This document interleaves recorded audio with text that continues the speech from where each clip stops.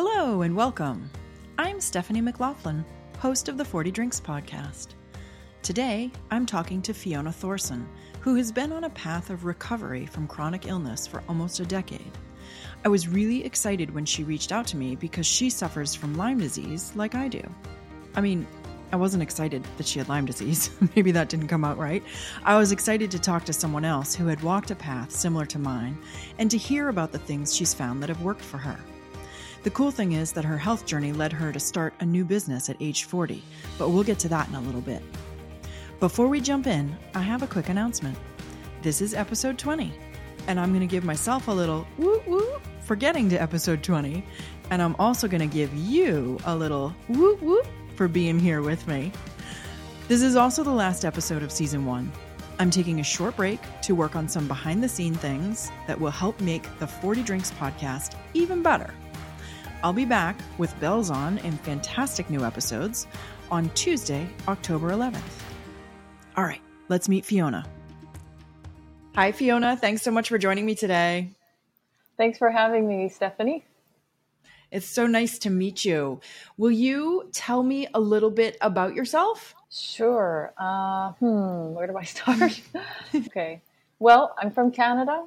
And I've been all over Canada. I traveled a little bit as well. As a young adult, I got into teaching English. So that's kind of been my day job for quite a while, as well as a few other things. English as a second language. Mm-hmm. Then I'd say probably maybe about 2003 or 4, I started to have some symptoms. Some things were not quite right. But, I took some medication and I was going to university, tutoring English. After university, I traveled and taught English and then went back to Canada, taught English some more. And in between all the travels and the jobs, I was having a bit more of the health issues.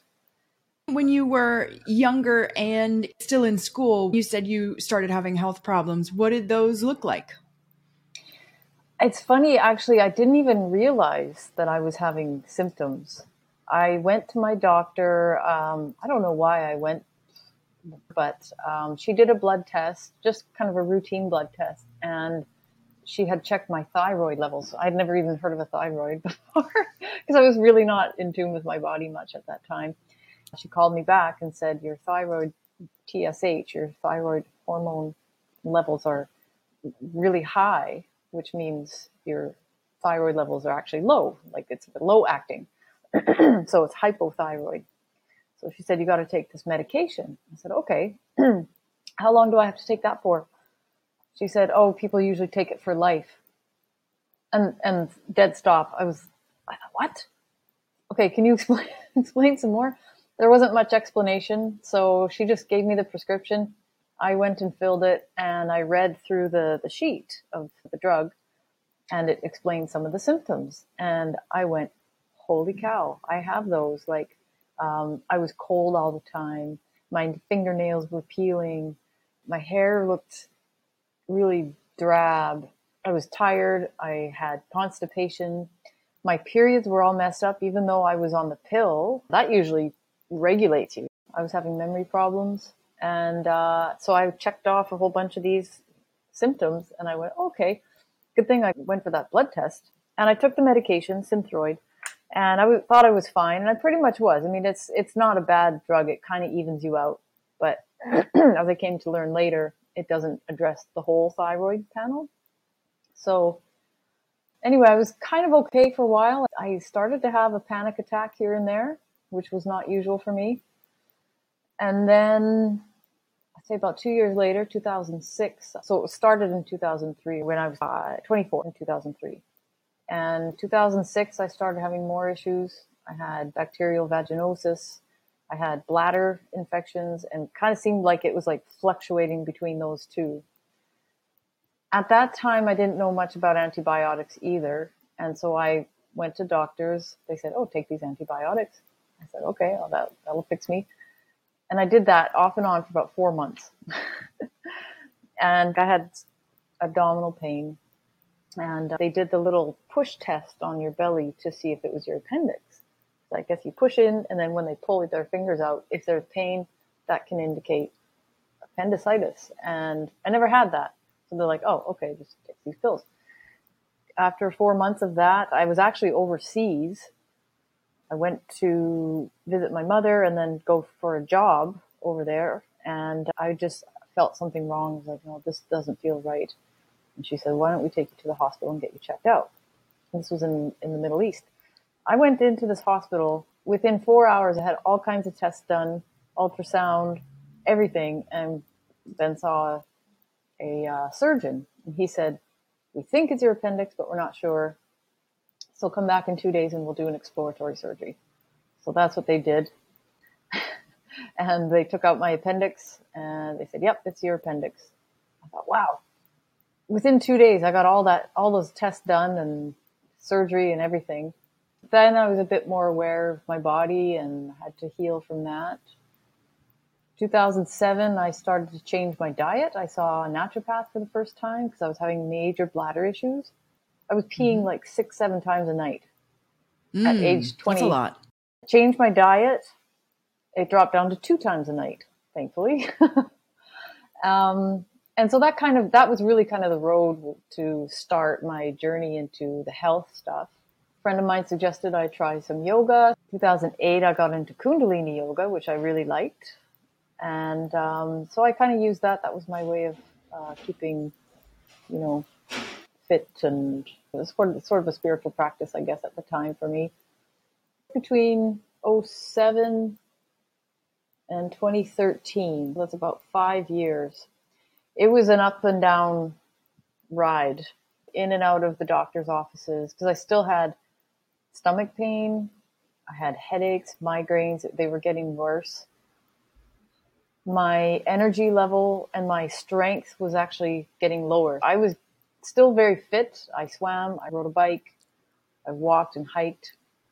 I did yoga, as I said, and I even took teacher training. So it was intense. I was doing some pretty intense stuff. And over the course of 2009 to 12, I lived in an area where it was kind of on a hill, and I had a bike. So I didn't have to go far to go, just around town to get what I needed on my bike. But it got harder and harder to ride my bike and to even walk up that hill. Eventually, I just didn't want to do it anymore. It just hurt so much. So I sold my bike and started taking the bus, like the 2-minute ride up the hill, because just couldn't do it. Then, like I said, I went to my doctor and other doctors, and I was tested for diabetes twice, negative. Diabetes insipidus 3 times, all negative. Tested for celiac disease, that was negative. I don't even know what else now. I did have a lot of reproductive issues. Later on in 2014, I had CT scans and it showed that I had an ovarian cyst and fibroids on the uterus. So my periods were excruciating, actually, for quite some time. So all these things were happening, different symptoms all the time, didn't have any real answers for them. And I was actually starting to believe what some of the doctors were saying. You're just stressed out. Just, relax, go on vacation. You need to cool it, which may have been partially true. I think that stress does have a huge factor in that stuff. And so I was thinking, maybe I'm just making this up. Maybe it's all in my head. I got to meditate more or change my mindset, something like that. And I played with lots of different modalities, different spiritual modalities and meditation. And there was benefit in all of them. But I still hadn't gotten down to the root causes of what was going on. Right. So now it's coming up on 2014. You're 35. You've been, interestingly, both fit and taking great care of yourself and ill, low grade ill for 10 years. And what'd you learn in 2014? Well, actually, I'll just step back a year. In 2013, I went to Korea to teach English there. While I was there, I had it in my head still that there's nothing wrong with me. I'm just making it up. And I saw a clinic called the Oriental Medical Clinic of Korea, or whatever the town was. And I thought, okay, I'll just give this a try. I don't know if it's going to work, but I'll try it. So I went in and I did a 4-week program. First I took the herbs and they didn't do anything for me. So the doctor said, come back and we'll do moxibustion. I don't know if you know what that is, but they take a herb, usually mugwort, and it might be mixed with something else. They put it in like a bowl with a screen on the bottom. They put gauze on your skin and put that bowl on top, and they light the herb. And so the smoke actually seeps in through your skin, and that's how you absorb the medicine. So they were doing that on my abdomen with a bit of acupuncture. And holy cow, I had some die-off reaction, but I also felt phenomenal after about a month. I couldn't believe it. I was clear-headed. I had energy. I didn't know what to do with myself. I'm like, wow, I don't want to go to bed. I want to do something. So then I realized there is something going on. So the following year, 2014, when I went back to Canada, I thought I could use that information with the regular doctors and say, look, I know now there's something really going on, and still got nowhere. Except then I went to see a naturopath again, a new one, 2 new ones. And one of them said, your symptoms sound a lot like my Lyme patients. Why don't you get tested? So I did the test for Lyme disease. In Canada, there's the public medical one, which is maybe in the States too. It's really not reliable. So I paid the, whatever it was, $400, I think, for the IGeneX test. And that came back positive, like with flying colors. So that, for me, I went, okay, now I have something to work with. It's Lyme disease. So before we go any further, do you have any idea where you would have contracted Lyme disease or how long you've had it? Or is this, do you think, a contributor to those 10 years of sort of vague or bizarre medical issues? Oh, for sure. I think it contributed to all or many of them. The main way to contract Lyme is through ticks, as you probably know. Some doctors will say that it's sexually transmitted. Some say it's also transmitted through mosquitoes, that kind of thing. So, I mean, it could have been anything. I didn't have any indicator at any time. I didn't have that classic bullseye rash.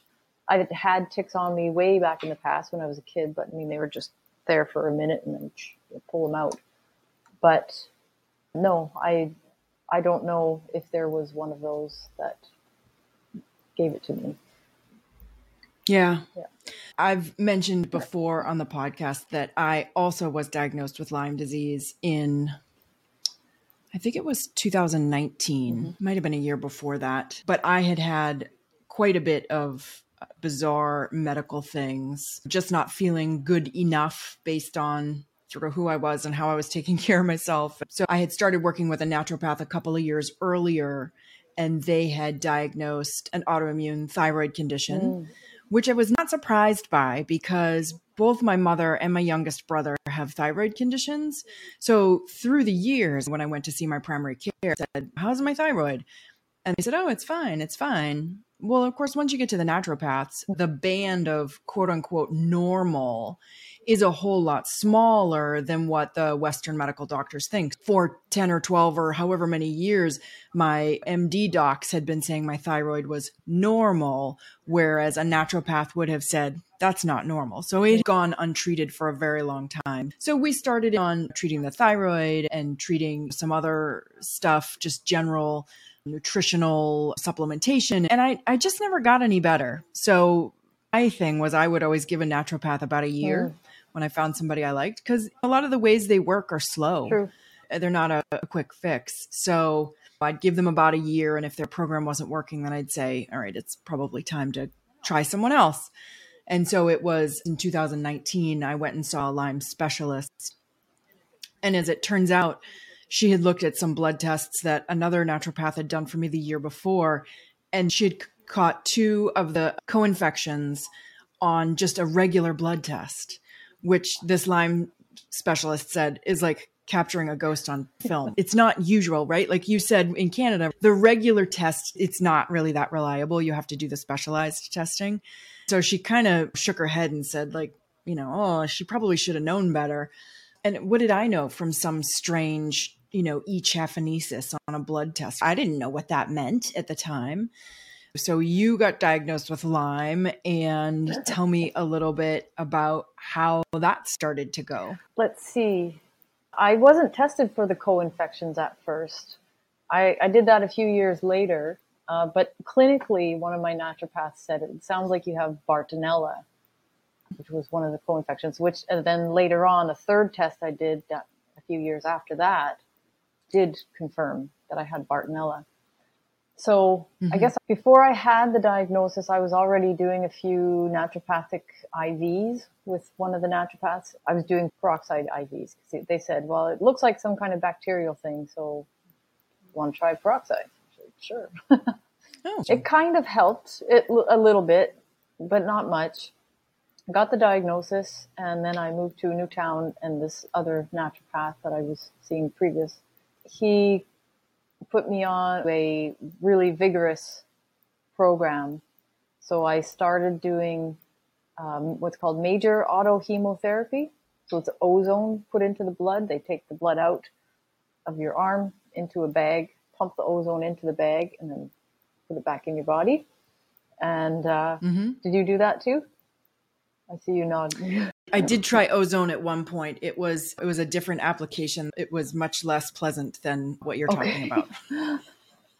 Well, I did another kind of ozone, and that was for my gut, and that was the rectal ozone. Yeah, it kind of sucks. Pretty gross. But it was kind of helpful. So I had the ozone. Before we go any further, let's just tell people that when we say things like this, really, I'm going to speak for myself, and you can tell me if you feel similar.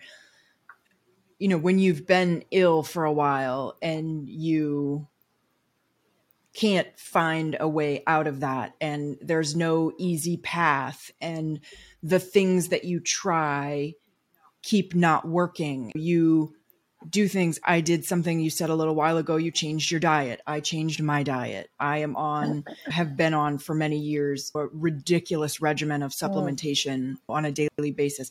When you're doing all these things and not making the kind of progress you should be, or you feel like you're earning based on your effort, you will try anything. And so, you know, when somebody says to you, you know, let's try some ozone. Okay, how do we do that? Well, rectally. Right. And who's going to do that? And how does this happen? Yeah. But you try it, because if it has a chance of working, then frankly, you'll do it. Yeah. So I know that's why I tried it, and it did not make a difference for me. So we stopped that treatment.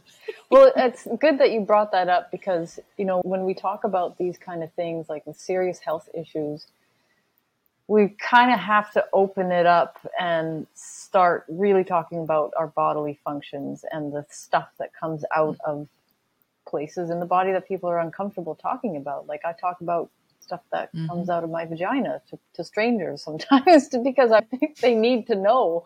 So there's a little warning for your listeners right now, you know, but it's something that happens with everybody, right? You know, you have to deal with those things. Yeah. And I agree. You get to a point where you're almost desperate and you'll try it. I hadn't done an enema on myself before all of this. And then I looked at WikiHow and went and bought the stuff I needed and started doing it. And I did colonics as well. That's another thing I started to do once I got diagnosed with Lyme. That was life-changing. I did those too. I did not find them life-changing.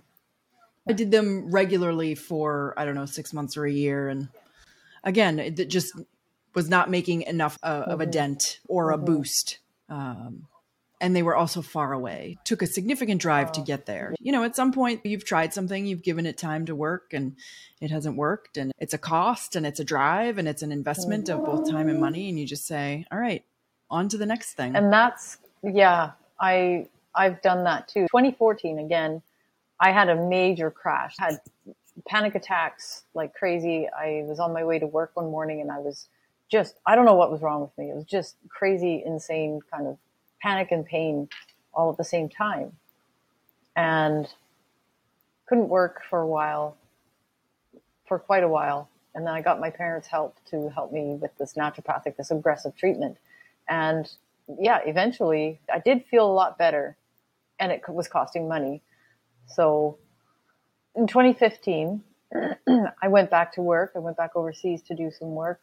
And from then on, I never got as bad as I was in 2014. So those naturopathic treatments did help, but I still had the ups and downs for a while. Mm-hmm. Never thought that this was going to happen at that time of my life. Right. And yeah, so I had a few more ups and downs, and I learned of a resource from someone in one of the Lyme support groups. He said, here's my list of favorite resources for, herbs and medicines and stuff like that. And one of them was this guy named Tony Pantelleresco and his videos. So I started watching his videos. He teaches you how to make herbs and medicines and electronic gadgets to help with your health. I would say that was probably, the door really opened, when it came to looking at what information is out there, what I've been missing this whole time, and getting closer to the root causes of what was wrong with me. I guess it was 2017 when I started using some of the devices that Tony teaches people on his videos how to use. So there's the anti-nano bucket, and I started to feel better from that. Actually, as I was doing it, that's when I started having stuff come out of my skin and out of my vagina. And I thought, I don't know what the heck this is, but I'm just going to keep on doing it because I don't know if it's going to work. Again, I was at that desperate point. Hi, I'm interrupting to ask a quick favor. Would you please look down at your phone and tap to give the podcast a rating? I would consider 5 stars a huge honor. As you know, this podcast is still in its formative episodes. So the more ratings we get, the more the platform algorithms will put this show in front of other listeners. Your rating will help the 40 Drinks podcast get exposed to people who may be struggling with turning 40. All right, back to Fiona, who's going to tell us more about what an anti-nano machine is and what it does. This is some out there stuff, so hold on to your hat. Yeah. So tell me a little bit more about the machine. You called it an anti-nano machine? Yeah. So Tony's research is all in nanobiotechnology. He had discovered that what he thought was Lyme disease or Morgellons that he was dealing with was actually most likely nanotechnology, little fibers. I don't know if you've heard of Morgellons, but people have like these little strings and fibers and stuff that come out of their skin. Well, that's what he was having, and a number of people who he'd been helping. He discovered a way to knock it out. It's a little bit far out there for most people to understand because it is bizarre. It's really weird. So this device is just a plain bucket, which you use as a foot bath. And it's made with sticking some magnets around the outside and then some copper wire, like speaker wire, all around it. So it's like this giant coil with some magnets inside. And you plug it in and it gives you kind of like a pulse. Similar to PEMF, PEMF, pulsed electromagnetic frequency, or I think that's what it stands for. It's not exactly, but it's quite close. That would be the closest commercial thing to it. And the idea is that if you have these nanoparticles inside your body, they're vibrating because they're programmed to do something. They're programmed in there. I'll just give you a little explanation on nanoparticles and how you get them. There's one nanoparticle substance called titanium dioxide, which is often used in pharmaceutical drugs as a delivery method. So the example I like to use is the migraine medication that I use when I have to use it just once in a while. It's called rizatriptan. Tony has this show, and he gave a challenge to everybody. He said, call up your pharmacy and ask them this question. Do any of the drugs I have on file at your pharmacy have a nano delivery system? And see what they say. So I did that, and they told me for 2 or 3 of them, they said yes. And one of them, they said, we can't tell you. I said, why not? They said the pharmaceutical company won't release that information. So I said, okay, that's interesting. Titanium dioxide is in my thyroid medication. And what they do is they take this titanium dioxide, it's programmed to go to a certain part of the body and deliver the medication. And they do this in cancer treatment and stuff as well. It's just a faster way of getting the drug to where it needs to go. But what isn't talked about much is where do those programmed nanoparticles go after the drug has been delivered? And what Tony and another guy have come across when discovering this is that actually it may actually be still in the body and forming these little threads and things.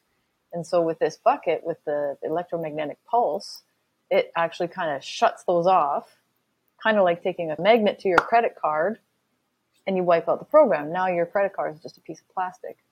So when you use this bucket, you pulse your body, any of those particles that could be in your body causing havoc are now, basically inert. Then your job next is to just keep doing your detox processes and eat good food and all that other stuff that you're probably already doing if you're sick. I started doing that in 2017.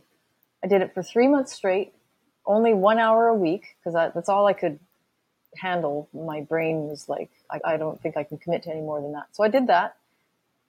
And after 3 months, I got my period and I had no pain or very little pain. It started and I went, what?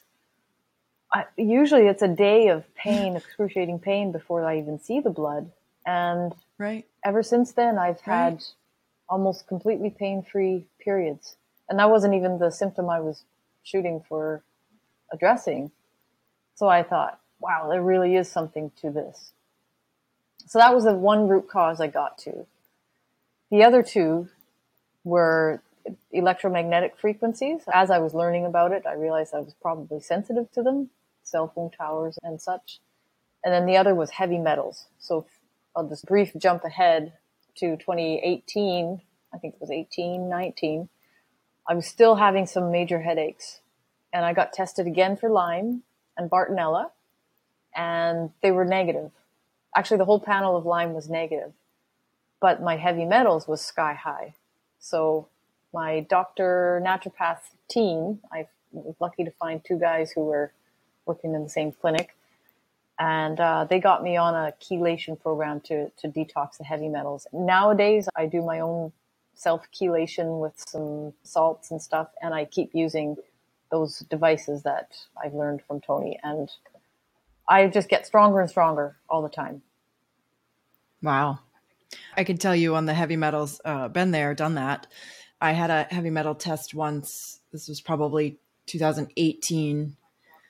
And my doctor, it was a naturopath at that time, because again, looking for some causes of what could be behind how I was feeling. And so she did a heavy metals test and sent it to one of these nationwide laboratories for processing. And within 24 hours, somebody from the lab called her to say, your patient is like about to drop dead of heavy metal poisoning. So you got to get on this. So she called me and she told me that. And I was like, this doesn't make any sense. So we retested and it happened again. Somebody from the lab called her and said, you have a very sick patient on your hands. I couldn't believe that they were that high. My mercury levels were off the charts.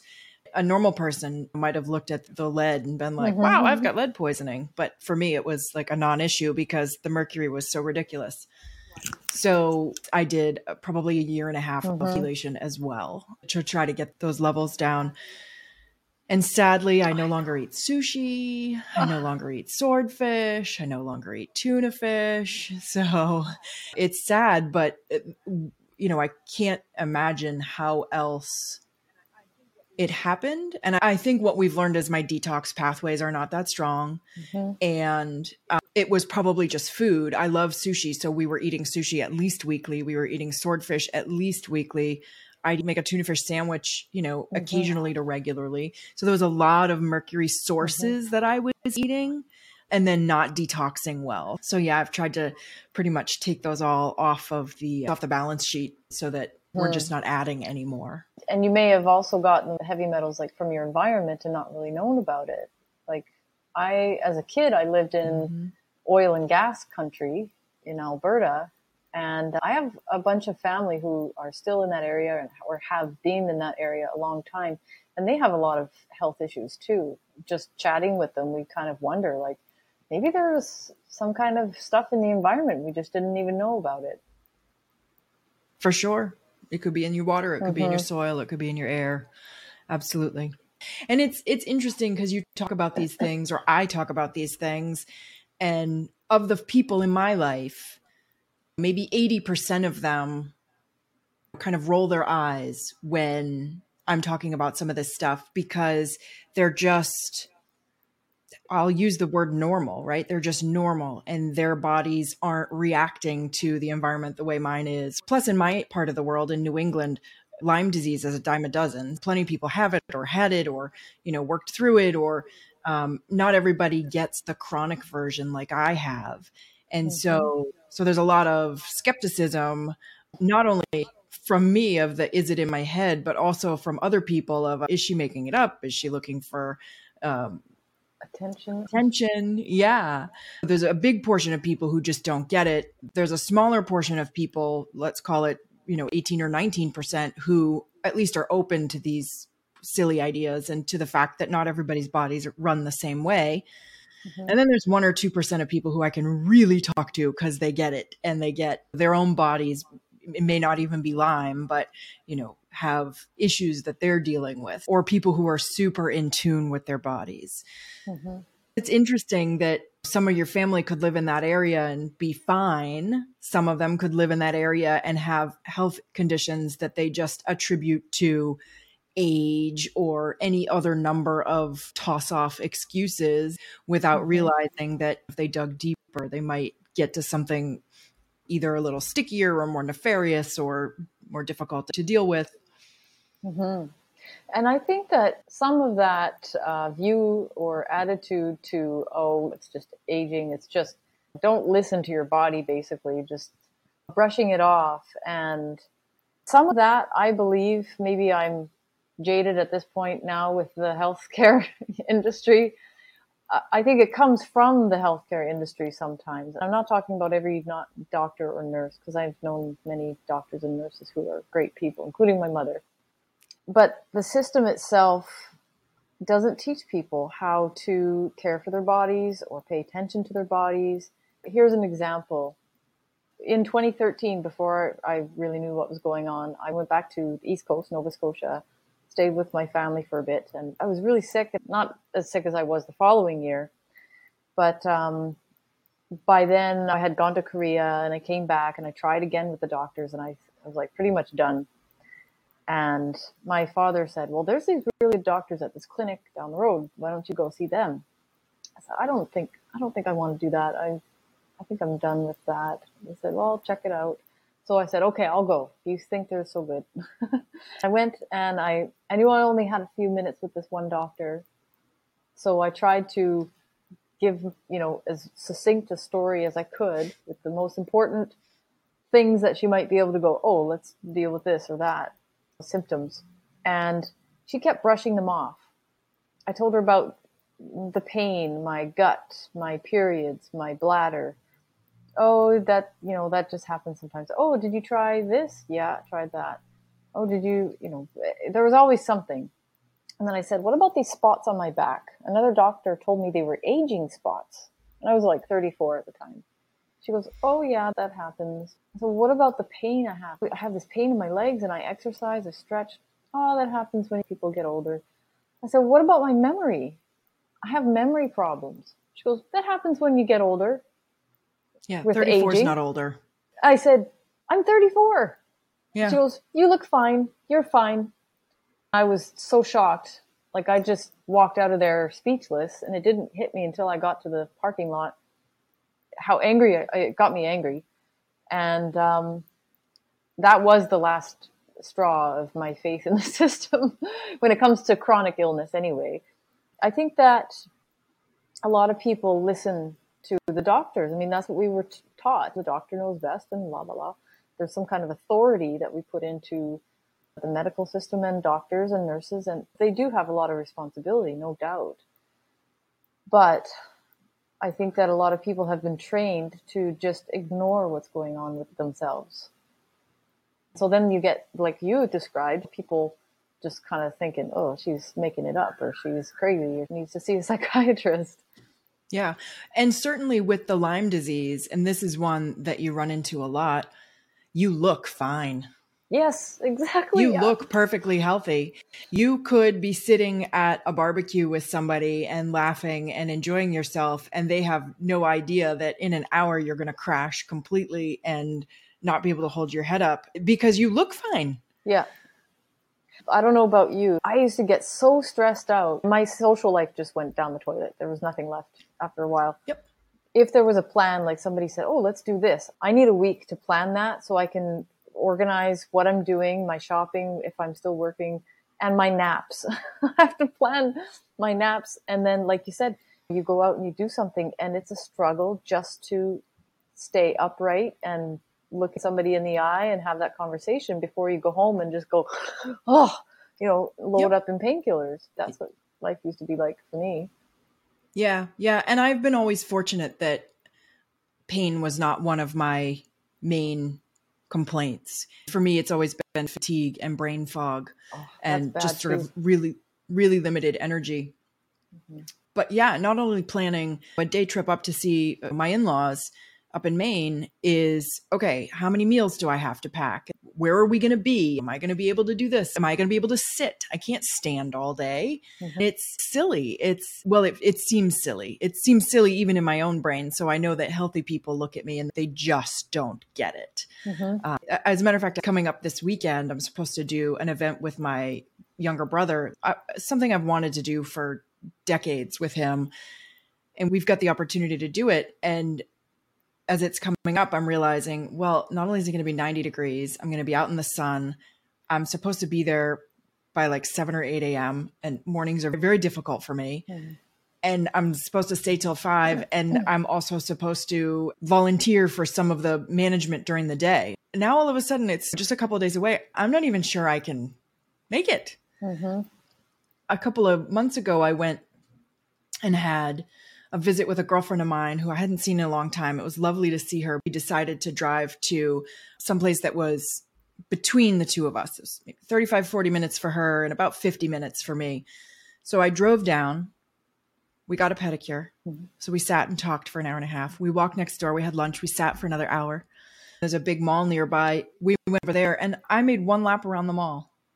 Before I even got back into my car, I was ready to just fall over and sleep for days. But I had to drive almost an hour home. So the thought of putting all of that with a full day's worth of activities, I was like, oh no. So it's stress inducing. And then there adds the stress, and stress isn't good for it. Yeah. It's a challenge. It is. But enough about this. Yeah. So in your story, we've gotten you till about your late 30s. Mm-hmm. I want to hear about turning 40. So turning 40, 2019, I got laid off from a job, which meant that I qualified for a business program in the province that I was in. And I had these ideas about a business, and I had already tried to do a blog. I'd done 2 blogs before, and I think I had started this third one, the one that I have now. And so I was listening to podcasts, researching the stuff on Lyme disease and Tony's stuff on nanotechnology. I started to write this blog, and I got into the business program. And the business program was to help me with the blog, launch the blog and monetize it, as well as teach. My plan was to teach an online gentle Kundalini yoga class. I mostly succeeded in getting that part done, but I lost my oomph for Kundalini yoga. And actually I was still a little bit weak. And the technology drove me nuts, actually. That really hammered it home for me to quit that project. I'm glad I did, because the blog was more my thing, because I do write more. So that business program, when I turned 39, 40, really helped me to kind of transition from doing the English teaching thing to the health and wellness thing. I did reflexology training as well. So the health and wellness and the blogging has been like a side thing for quite a while. Mm-hmm. Yeah, that was a turning point for me to take being an entrepreneur a bit more seriously. It kind of put me in a new level. I still wasn't really making any money on it, but I was really into it because I was discovering things and I was learning and I was getting better by using this anti-nano process. When I mean getting better, I don't mean just like feeling kind of better like I did with the naturopathic treatments, but I was actually feeling like my body regenerating. Do you remember the like the good sore? Maybe at one time you used to go to the gym and you get that good sore in the muscles. Yeah. I stopped having that good soreness and it was just pain. And after doing this device for like a year, maybe less than that, 6 months for sure. It takes some time. I had to move. I was moving house and I was thinking, oh my God, I'm in so much pain after this. And I was in some pain after it, but I also had that good sore. And I went, wow, okay, now I'm really onto something because my periods were getting better. I was feeling stronger. I could lift things again. I wasn't in pain just from carrying groceries. So yeah, that was the transition from 39 to 40. Yeah, no, that's great. I mean, it sounds like your 30s were a transition from the medical establishment, the medical industry, to finding your own answers. I feel like the medical industry is great, first of all, in acute situations, right? If you break your arm or get in a car crash. Cut open for something. Right. But once it becomes more complex, I agree with you. I don't find the standard medical community to be thoughtful enough. Or the way it's built, have the time to be investigative enough. Yeah. To find the answers to complex issues. You really transitioned throughout your 30s from listening to doctors and using them, respecting their authority, to finding the things that were working for you and really trusting yourself a lot more.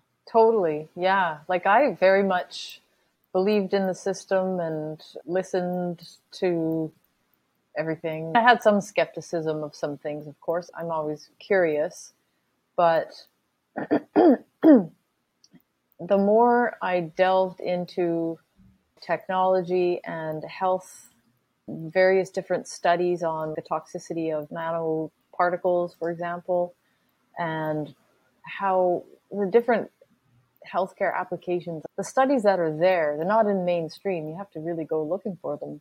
And I started looking outside the box. That made me really start to rely on myself rather than looking for help elsewhere. I still love going to massage or chiropractic. I still use those. And osteopathy is really nice too. I do use those as kind of maintenance things, but I had to go to them to be pain-free. And that costs a lot of money, takes time. And I think mentally you kind of become dependent on it. And I read something, Howard Zinn, one of his books, he mentions the illness mentality. And I can't remember the details, but it's something like you kind of mentally kind of step into this identity as a sick person. And I was like, no. I don't want to do that. I am doing that. I was to some degree. And then it seemed like the topic of conversation when I was really sick was, how's your health? How are you doing? Are you doing okay? Are you doing better? After a while, I was tired of that. I don't want to talk about my health anymore. I'm getting better and I want to get better. So I just changed my approach to it. Thankfully, I was getting better, so I could change my approach. I know that if you're really, really sick and in pain, I'd like to say it's enough to just change your mindset. But I think it takes a bit more than that. It takes more than that. And I think I found the tools. I figured the 3 root causes that helped me to get out of Lyme disease or if it's even Lyme disease. I mean, like this nanoparticle thing seems to make more sense to me now. Chronic illness anyway. Mm-hmm. So I kind of lost my train of thought there. That's okay. I can just sum up and say Lyme disease is the most expensive hobby that I've ever had. Yes, it totally is. I would love to be taking all of this money and buying lavish trips with my husband instead of supplements and body work and naturopaths and other crazy treatments. Mm-hmm. I'm with you on that. And I've done a lot of the similar path you have, which was starting with the medical community and, Mm-hmm. you know, knocking door to door on different folks to try to help figure out what was wrong with me, getting a lot of non-answers and non-help, and then going down the naturopath route, which I've been on for many years Mm-hmm. now. And certainly here in the States, naturopaths aren't covered by insurance. So that's all out of pocket. Yeah, and Canada too. Oh, is Mm-hmm. it similar? Mm-hmm. Yeah, right. And then finding the right one who's got the right expertise, and who's all of us who are sick with chronic Lyme or autoimmune disease, you know, even if we've got the same mix of things, it's going to hit us differently and our bodies are going to respond differently. So the naturopath my friend had great experience with may not help me at all because my version may be different. Yeah. Or my path to health may be different. Mm-hmm. So it is a serious learning lesson. You learn to let go, you learn to not stress, you learn to not thrash against it and just do your best and find your best way through. Mm-hmm. I also learned to kind of almost face death. There was a time where I was like, okay, I'm going to have another nap today. And sometimes I thought I may not wake up this time. Somebody said to me, oh, that must have been scary. I said, actually, it wasn't. It was a very introspective time. There's nothing else you can do except be with yourself when that happens. And it made me realize, this sounds like a silly statement, but how personal dying must be. It's you are going, you're on your way out. Everybody else is staying, you know? Interesting. Yeah. And then you start to let go. You start to let go of things and your mind changes. Yeah, right. You have to let go of things because you just can't.